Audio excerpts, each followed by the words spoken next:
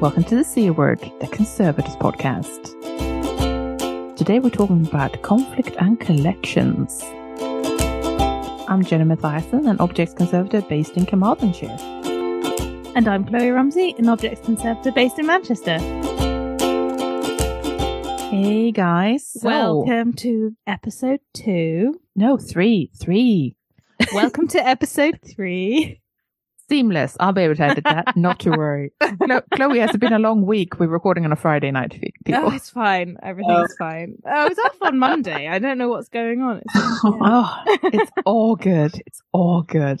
To help us with today's topic, we've got a special guest host with us. Would you like to introduce yourself to our listeners? Yeah, I'm Karen Logan. I'm a senior curator of history with National Museums NI. So I manage a team of curators that cover history, archaeology and world cultures at the Ulster Museum and also the Ulster Transport Museum at Cultrot. But my own background would be more around contemporary history and curating the Troubles. Oh, amazing. That's brilliant. A big job. Love it. It is. Yeah. Yeah, it really is. Sometimes I feel like my schooling let me down in terms of contemporary history, and like anything really past the world wars, they were sort of like, and then some stuff happened.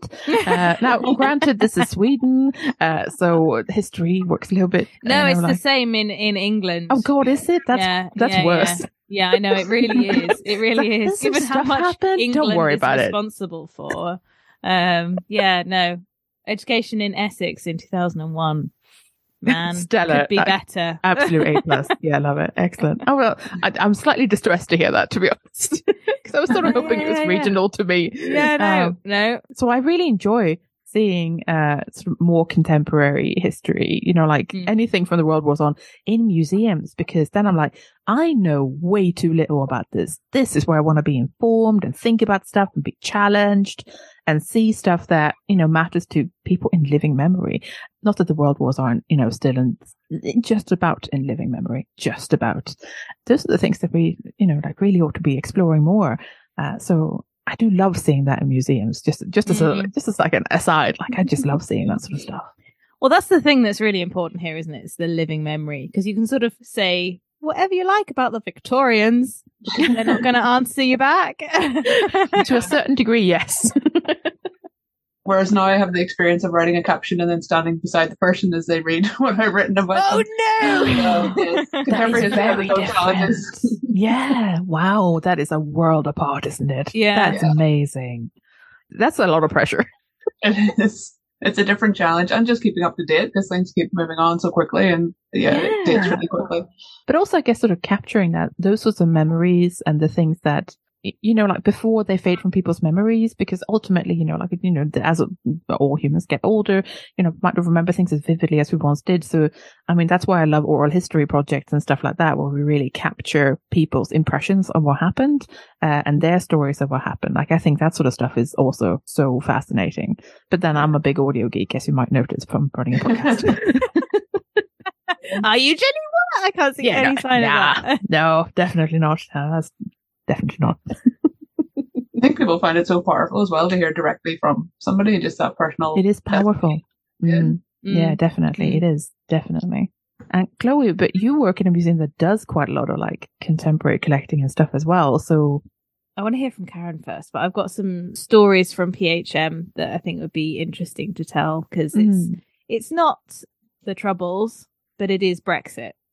And there's, why are we talking about this? It's, when we say conflict, what do we mean?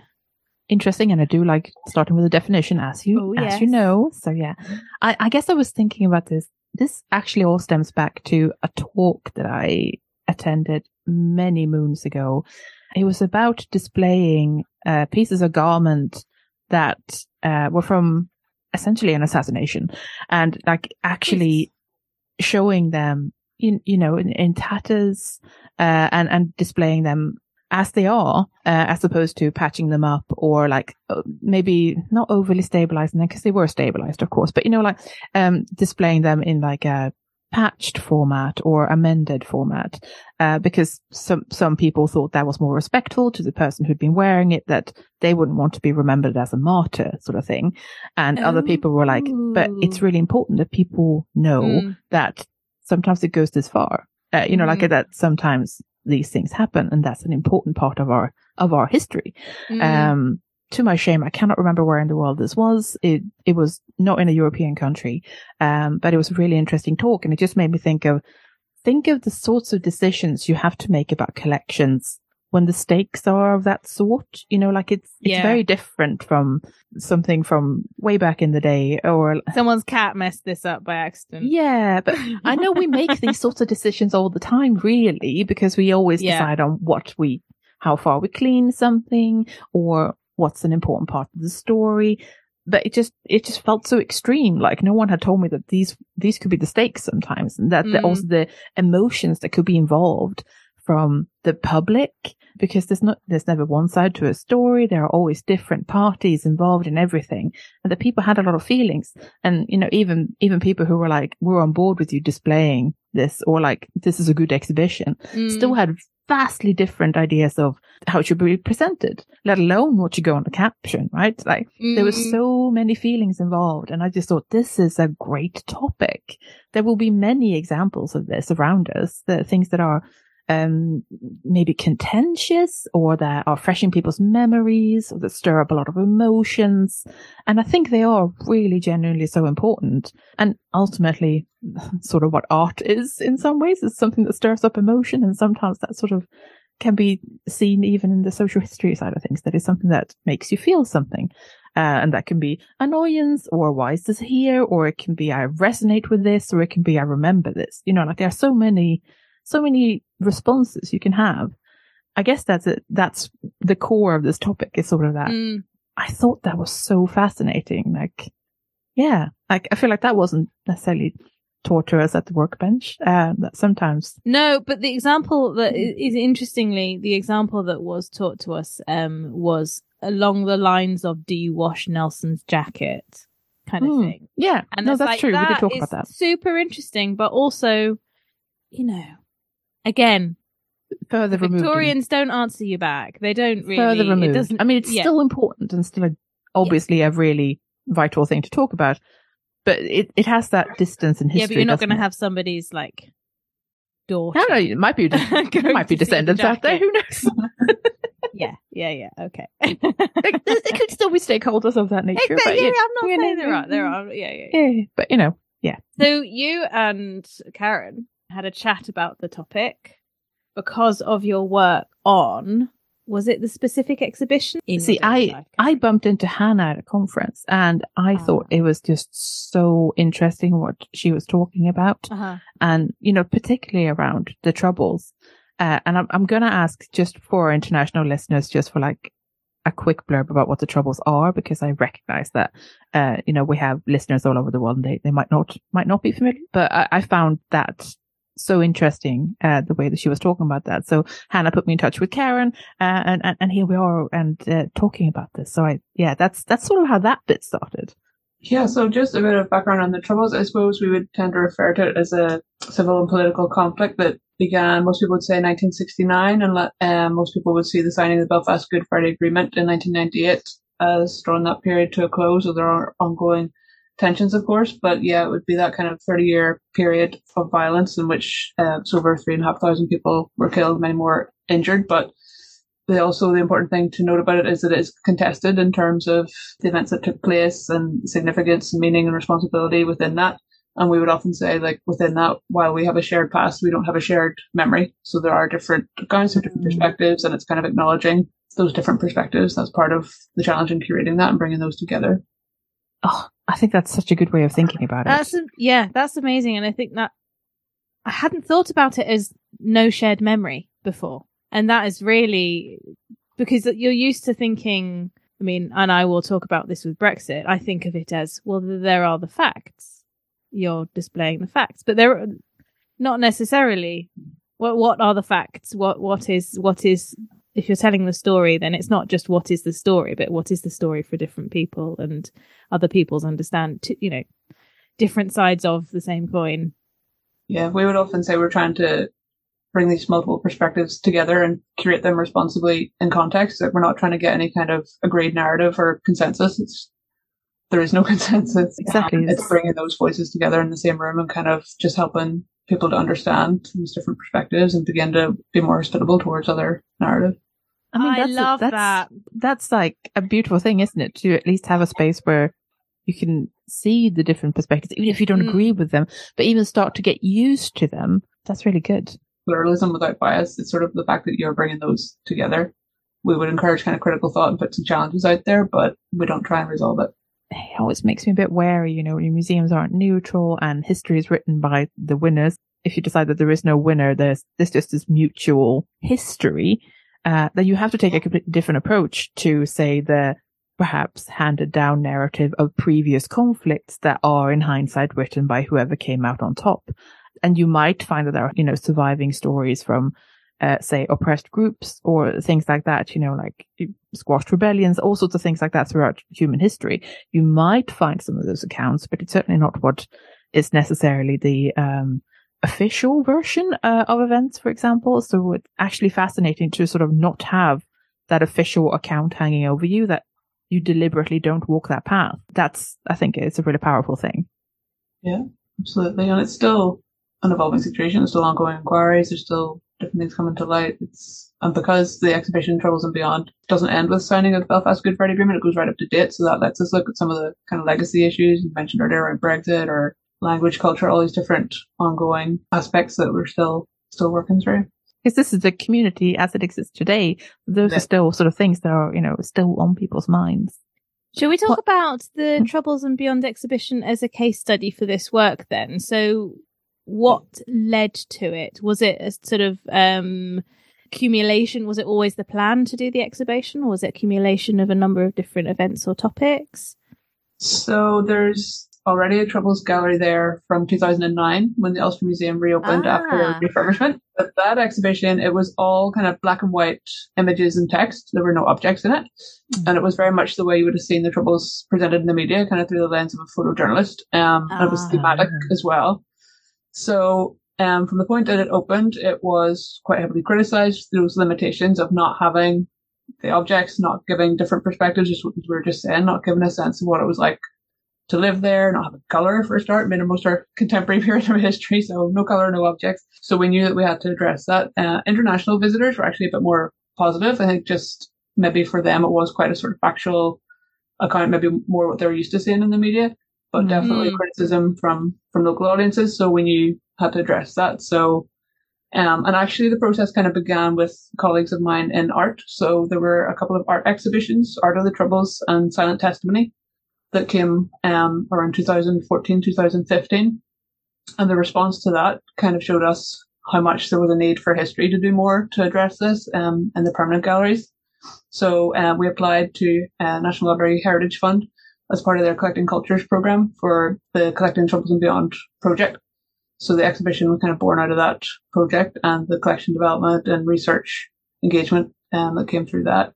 So the aim of the project, it was to widen the scope of the collection, supported by greater academic and community engagement in order to enhance the interpretation of our recent past. So it went on for about 5 years, and yeah, the gallery was one of the outputs from that.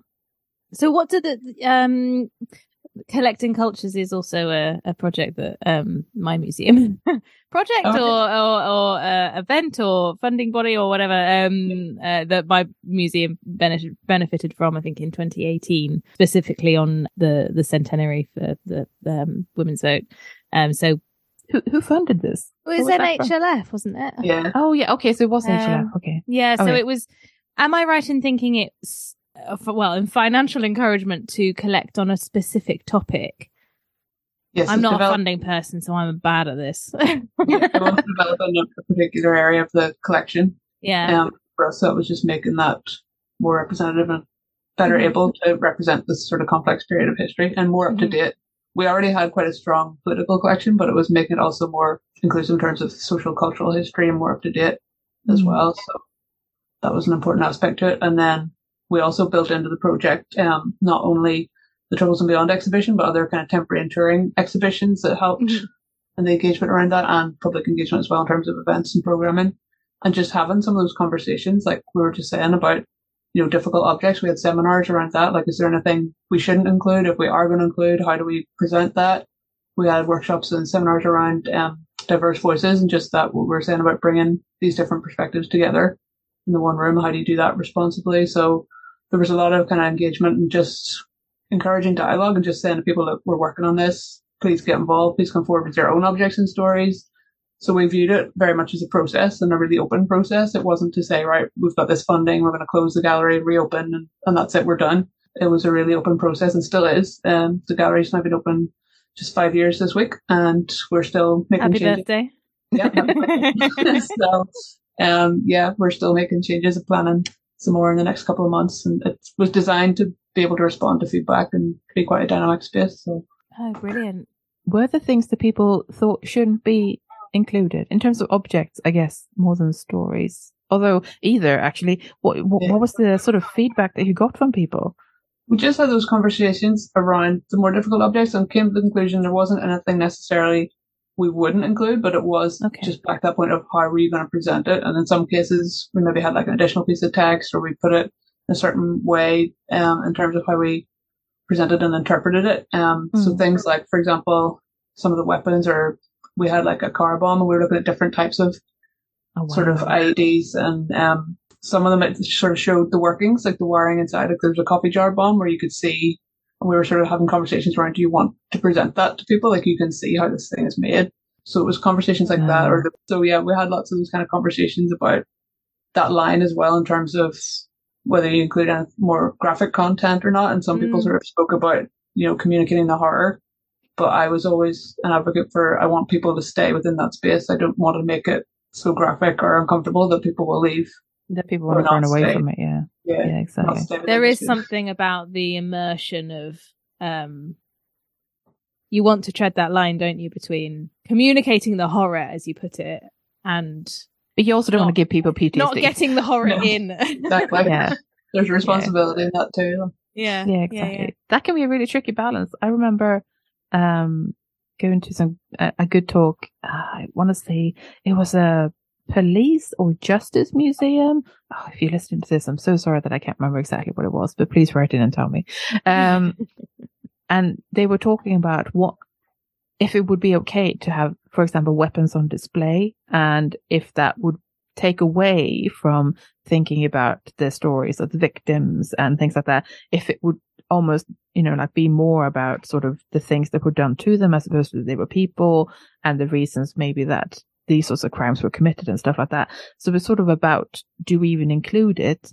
Because people expect it maybe, but that doesn't mean that we should do that. And I thought these were really interesting, again, sort of conflict adjacent questions where it's sort of about, well, what is it that we want to be showing? What is it we want to be telling people? And just because we have this, we may not want to put it on display. And if we do, we'll have to really think about how we actually do it. What sort of objects did you collect during this time in the process of developing the exhibition?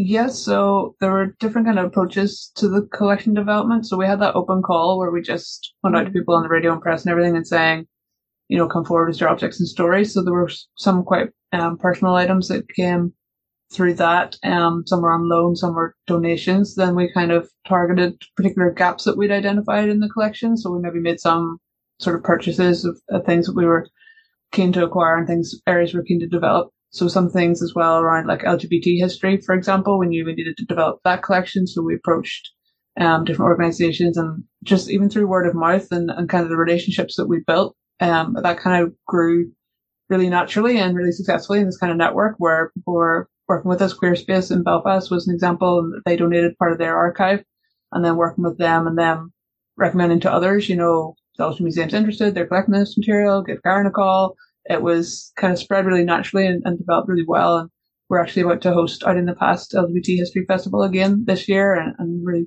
glad to be a partner in that. So it was things like that, trying to encourage people to come forward and just put in that message out there that we were interested in representing people's stories. Because I think particularly with contemporary collecting, some people were sort of, you wouldn't be interested in that, or because it's maybe quite a common or simple object. Like, that doesn't go in a museum. That's just something that's like in my cupboard. And we get that all the time. Yeah.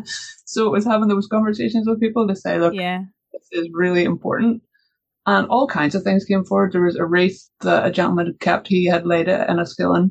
He was part of the Boys Brigade. and he was bringing this to lay at Enniskillen, and the bomb went off. He kept it. So there were things like that had a sort of direct connection to the conflict. There were other things, sort of ex-service, ex-prisoners, all kinds of people coming forward, and some just more general around kind of the social history.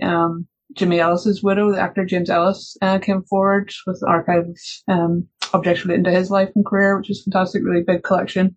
So there were other kind of social, sporting things as well, and concert tickets, all kinds of things like that, as well as things relating more specifically to the Troubles. Are you collecting still on what's happening to this day? Yes, absolutely. Yep. And we still have that call in the text within the exhibition. It says, you know, if you feel something's missing or if you have your own object stories you want to come forward, and people still do. And we are still actively collecting and contemporary collecting around just ongoing, like even the pandemic and COVID-19. We have a display on that. We work with a group partnership with Eastside Partnership and East Belfast Community Group. And they kind of collected objects relating to their experiences of the lockdown and the pandemic. And together we developed this display that is called Pandemics Past and Present. So it looks at, COVID-19, but also comes back to things like tuberculosis and Spanish flu, using objects from our own collection. So there's sort of activity like that that's ongoing that kind of is helping people represent and explore their experience of the pandemic. And do you collect, because you do collect like a lot of contemporary collecting at your museum, Chloe? Does that resonate with you, that you were like getting things that people think museums would never want? Because I feel like that's always how it is with modern stuff. Yeah, it really is. And I think that I've got some conservation stuff to say as well about that. Protest is in, right? True. It is in museums. And I don't really know when it started, but I think it's at least in the last 4 years, at least, maybe longer. So I think people are used to, do you want this placard? Do you want these protest photos? Do you want this protest song? But if it's relating to important people, then like important activists, you're more used to thinking you might be interested in this because this is so-and-so's t-shirt, or this is, it has the celebrity feel, right? That they always want. Yeah, exactly. But I think particularly sort of people who have always been dismissed by society often just don't really think of themselves in that way. And it's the exhibitions, for example, the Nothing About Us Without Us, the disability activism exhibition that we've got on at the moment. It's the exhibitions that make people think, oh, wait, what I'm doing is important, or what I have been doing is important, or that, flag that I waved at this person, or this, ticket that I stole or illegally stamped on something, or, that bit of activism that I did in the 80s and then forgot about is important. Yeah, so still counts. It's not just about telling the story that you have collected as a museum. It's also getting people to think about their own activism or their own life history or memories and put them more on a sort of pedestal of, yes, this is significant. I guess I'd like to add to that is that it's probably difficult to appreciate how important these sorts of exhibitions can be for people, especially if they feel disenfranchised. Yeah. I sometimes harp on about where would I ever give anything to? I'm an immigrant. I'm not local to anywhere. My local museum does not care what I have. It's that sort of feeling that is perpetuated in many groups and in many, in many people for all sorts of different reasons. Why would anyone care what I've got? I don't fit the stereotypical donor to a museum, whatever the stereotype is in their head. I'm not a rich white person who owns loads of art. Why would anyone care what I do? My ancestors sort of in this picture, something. Do you want it? But, why would they care about what I have and stuff like that, right? So it is genuinely so important. And I'm delighted every time I see an exhibition end with or start with, please add to this. We need your stories, because that is a much more powerful call than I think most maybe museum people realize. I don't think you understand how powerful that can be. Your piece of history also matters. It's also history, part of it. Well, yeah, it's part of the tapestry. But it means so much to people then when they are included and they see their place within that. Exactly. Our exhibition opened. We didn't have a launch as such, but we spent time after it opened sort of inviting all the people that had contributed to come and see the finished exhibition, to see how their contribution had been used. And that was really important, to take that time at sort of individual level and kind of walk people through, show them, have a cup of tea, go through. It's really important, especially for an exhibition on something like the Troubles, to see where their part of the story fits into what we're trying to do in that kind of bigger picture. Yeah, exactly. Something I've been thinking about recently in terms of how best to try and capture and represent all those people's stories and experiences. Because, you have the object and you have the caption stuff, but when you're trying to explain it to somebody, or if I'm going around showing somebody the exhibition, I'm aware of all that kind of backstory because I've met the person, I know them, I've spent a lot of time with them. And it's like, how do I kind of bring that forward for people to see all these kind of people that are in my head that I have had all that interaction with and all those conversations with, and to really kind of bring them forward, that people get the sense of that. Yeah. Mm-hmm. Have you found that your audience differs from your traditional museum going audience for this gallery, for this exhibition? Yeah, we found the research we did after it opened that we were finding a lot of first-time visitors, people coming maybe specifically to see that, more international and also younger profile. So that's what we kind of found at the start, which is interesting. And we still kind of record that kind of information and take feedback as well. And we're sort of working on how best to analyze that and almost trying to code the feedback as well in terms of like emotional responses and kind of digging into what is coming through in those feedback forms. But yeah, in terms of the profile, younger, more international, more first-time visitors. Oh, brilliant. I think we've sort of found that as well with the Nothing About Us Without Us exhibition, and people have sort of people who have been involved have brought their friends along, and I had to drag them to the museum sort of thing, and then they loved it kind of thing. Yeah. So it just interests me that the sort of you've got your traditional museum visitors and then people that we sort of historically, without knowing it, have excluded from museums. It's really interesting. Yeah, and also interesting in this exhibition, more families than you would have seen in the previous exhibition that I was talking about. That was all black and white images and text. Definitely more families, more kind of intergenerational conversations going on, which is great. Actually, that was one of the things that was suggested in the feedback, whether we could have like a different level of interpretation for kids and young ones, because it's quite difficult, I think, for sometimes parents or grandparents getting asked difficult questions and how do they kind of explain this history. So yeah. As I mentioned earlier, that the experience that I'm bringing to this episode is not really happened yet. Obviously, Brexit has happened, and as a museum about democracy that I work in, and interestingly, what is the home of the Labour History Archive, Brexit is a really interesting topic because it sort of politically divides the right wing and the left wing perfectly. And that's the whole contention. It's also been a while now. It was 2016 and it's now 2023. We've been actively collecting, and we've got quite a bit of anti-Brexit material because that is our traditional audience. And also the sort of, in terms of activism, the anti-Brexit side of things tends to be more, more active. There's more protests. People make more stuff, it seems. And the pro-Brexit side of things has been quite quiet. So interesting. I know. And that's just how the different groups work, which is... You'd think the people who essentially won would be more like, have my stuff. But... well, that's the thing. You've got when you saw the People's Vote marches, hundreds of thousands of people, and the pro-Brexit marches were like, yeah, I suppose. I guess there was more of people walking up and down, and it's sort of clearly the voting says there at least were equal parts in 2016, and so that interests me from a materials point of view, like as a conservator, as people working to put an exhibition together. How do you get mainly one side? Yeah, exactly. And if there is no, obviously You've got all sorts of like newspapers and flyers. Yeah, you get like newspaper. I guess you must have like leaflets and stuff where they were like, yeah. You should have gotten the bus.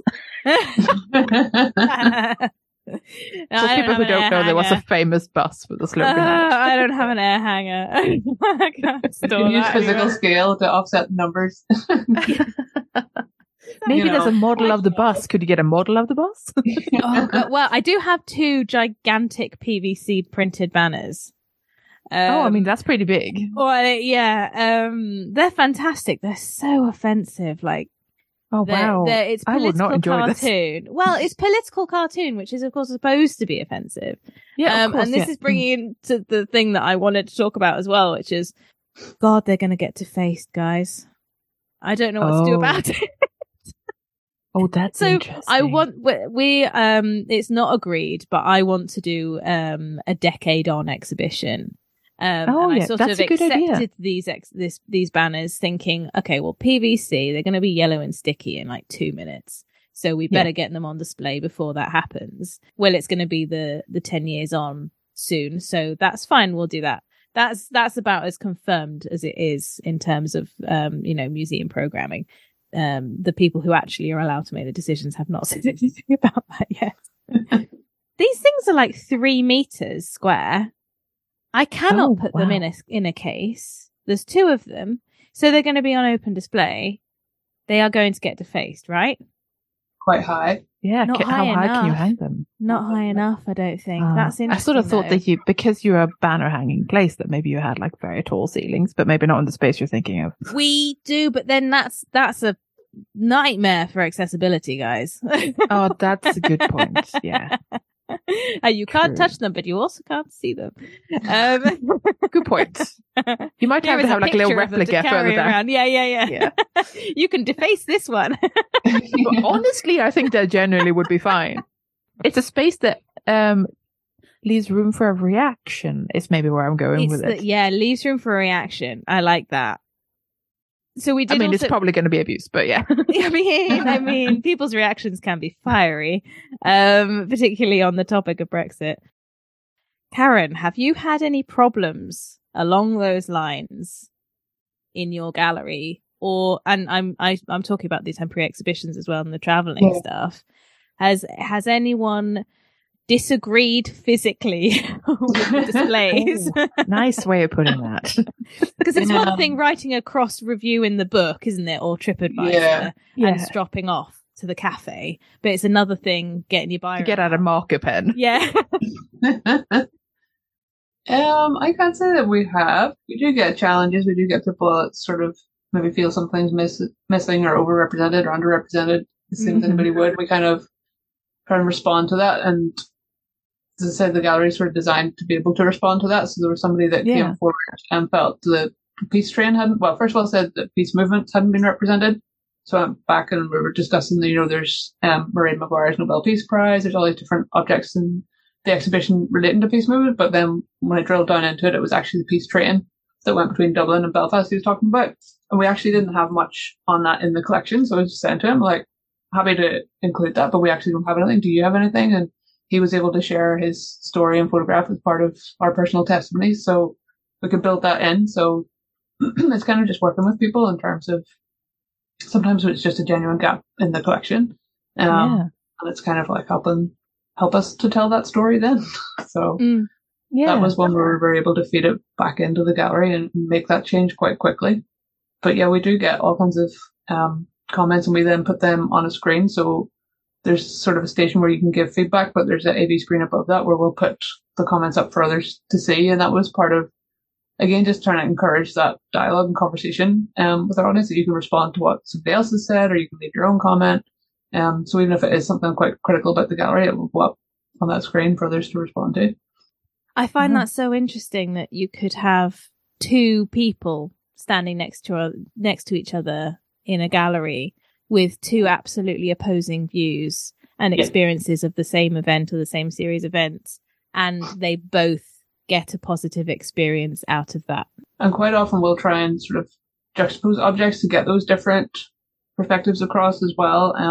There's, like, for example, in the central feature, there's a bomb disposal robot that would have been used by army technical officers, but right behind that is a bin lid that nationalist communities would use to warn of the army entering the area in the community. So it's kind of like wow, almost offsetting different attitudes around, in that case, the army. Or there's a case on hunger strikes, but within that is a poster that would have been carried in protest outside the prison that says the murderers had a choice, the victims had none. So it's quite often we'll try and again in the security forces case, there would be the sort of things that you'd expect, like a rubber bullet, CS gas, handgun, things that security forces were using, but there's also a helmet that was worn by an officer that was struck in the head by a petrol bomb. So it's like, yes, these are being fired, but at the same time, certain officers are being attacked. So it's, trying to bring those different perspectives together. Wow. You're sort of confronting people with the disagreement almost in a way that can't be disagreed with. It's spicy. It is spicy. It's amazing. So one of the things that in my museum we often discuss, but we rarely have time. It's a sort of a space thing, but it's also a time thing. And that is, as a museum about, modern politics, modernish politics, we want to be reactive to what's happening today. I suppose what I'm asking is, what's happening now? Because obviously things are all over the place, rather unsettled for a number of different reasons. Are you seeing a change in the audience? Are you seeing a change in the interaction? And is there anything, are you feeling the need to react to the news? I'm feeling the need to update the gallery, as I said, with contemporary collecting and these kind of exhibitions. It dates so quickly. So we have objects in there relating to Brexit and campaign for equal marriage. That's gone through now. So it's like already that needs updated. And in terms of everything that's going on at the minute, in relation to protocol and everything else, that kind of thing, it's quite a challenge to keep pace with that because it's still evolving all the time, and there's almost like a bit of a lag there in terms of what we can then collect, represent it, and then building that into the content. So I'm conscious at the minute that final section at the minute, the exhibition goes by decade chronologically. So that final section, definitely my next priority would be to update that. And that is a challenge because as soon as I do that, it'll have changed again.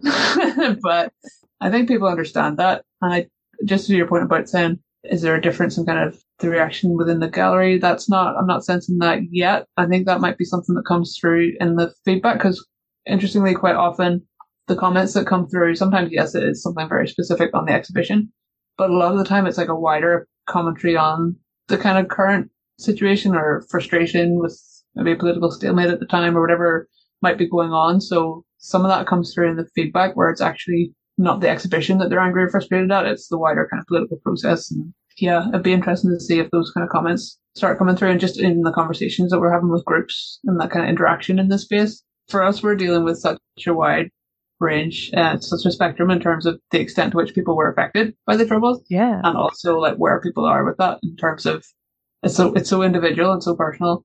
Some people are really ready to engage with that kind of history. Some people don't want to come anywhere near it. When we were doing the engagement around it, I was meeting people, doing outreach in the community.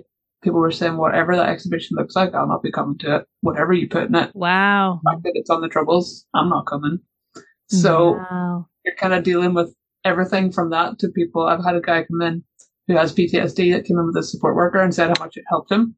Because that's where the context of what happened to him, it's where it makes sense for him. And his story is one of the personal testimonies. And he said it really helps him to know that's there. So some people find it really useful to be in that space and to explore some of what happened, and some people, say they're not going to cross the front door. So you've got such a spectrum in terms of how ready people are in that sense, and how the extent to which people are affected, and even in terms of the I mentioned earlier about the feedback forums where we take comments, and one of the final questions is, do you have a story that you want to share? And more than one person's written not yet. So it's like they've walked around, they've looked at the exhibition. They do have something, but they're not ready to share it yet. And that's absolutely fine. And maybe they'll come back, maybe they won't. Yeah, but not yet isn't a completely closed door. I think that's interesting. It still leaves something ajar there. That's quite positive in some ways.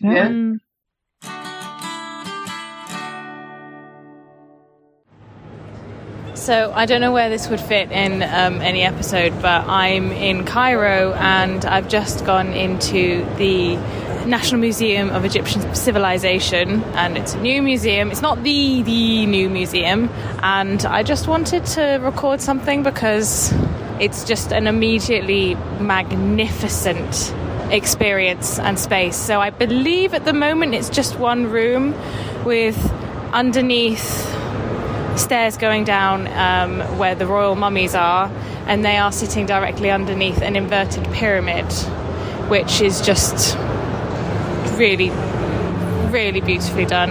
And they're labelled the royal mummies in 2 languages, so it's not one of these like surprise things. And there's a sort of, there's a weird light show kind of arena situation just before you get to them, but I'll go down there in a bit and see what that's like. So it's one big room with that at the centre of it, and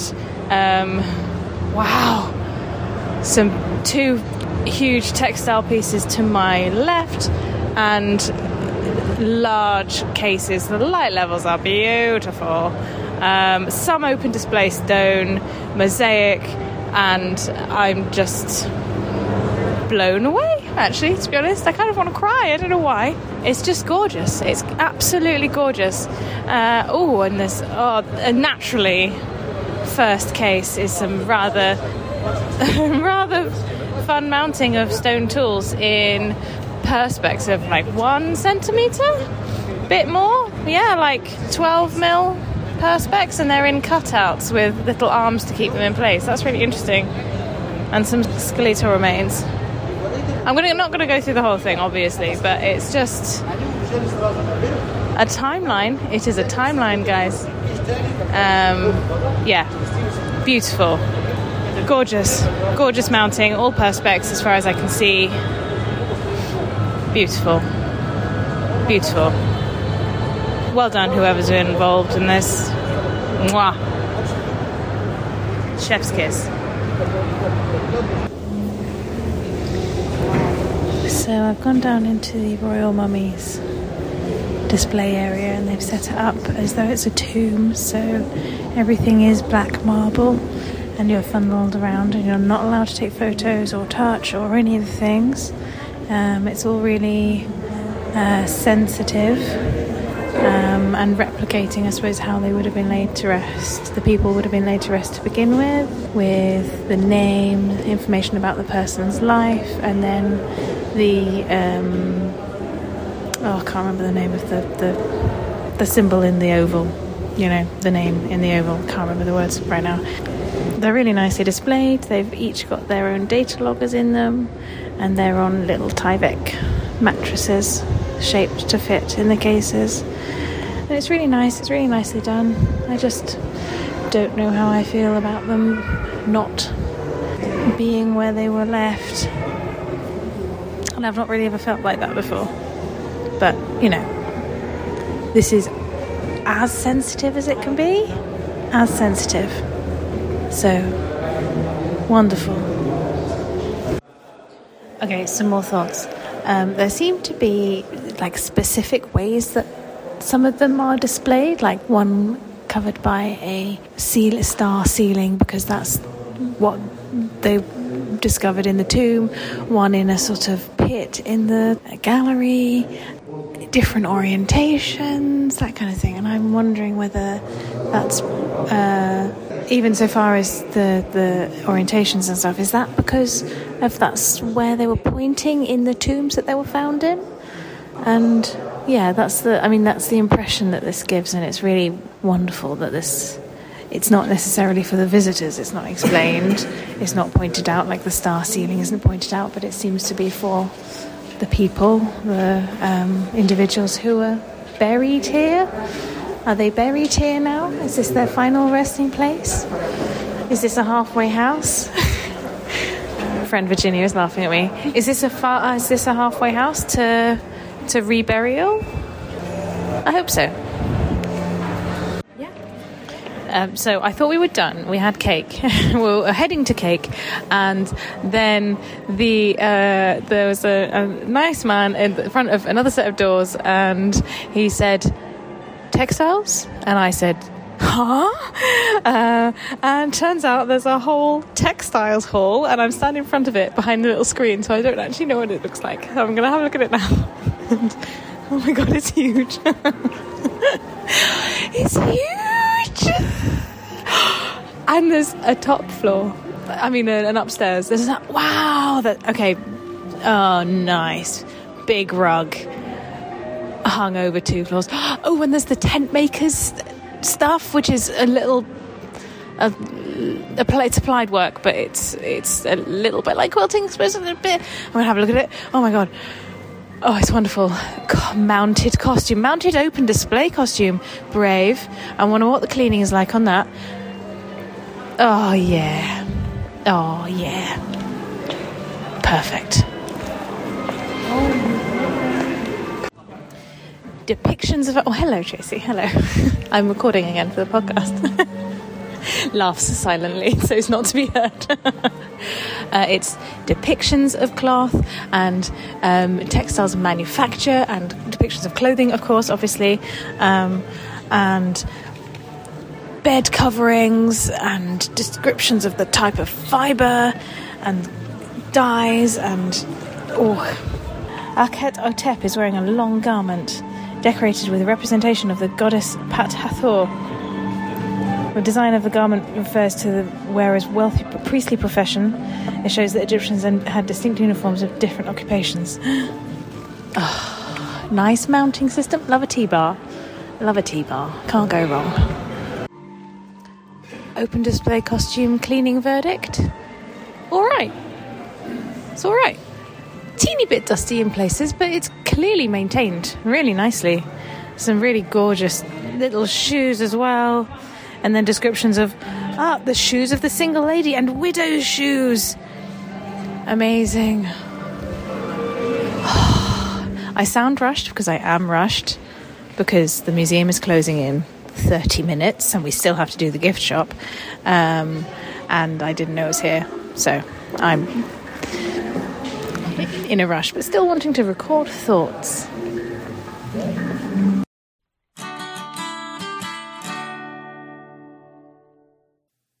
Hey guys, Jenny here. As much as we love creating this podcast, it's not a paying gig. But with your help on Patreon, we can continue producing new episodes and bringing you these kinds of conversations that hopefully inspire and inform. Your support means the world to us and helps us keep going, doing what we absolutely love, even though we don't actually get paid for it. Speaking of which, I just want to extend a really warm welcome to our latest patron, Beth. Thank you so much for joining our absolute bunch of champions.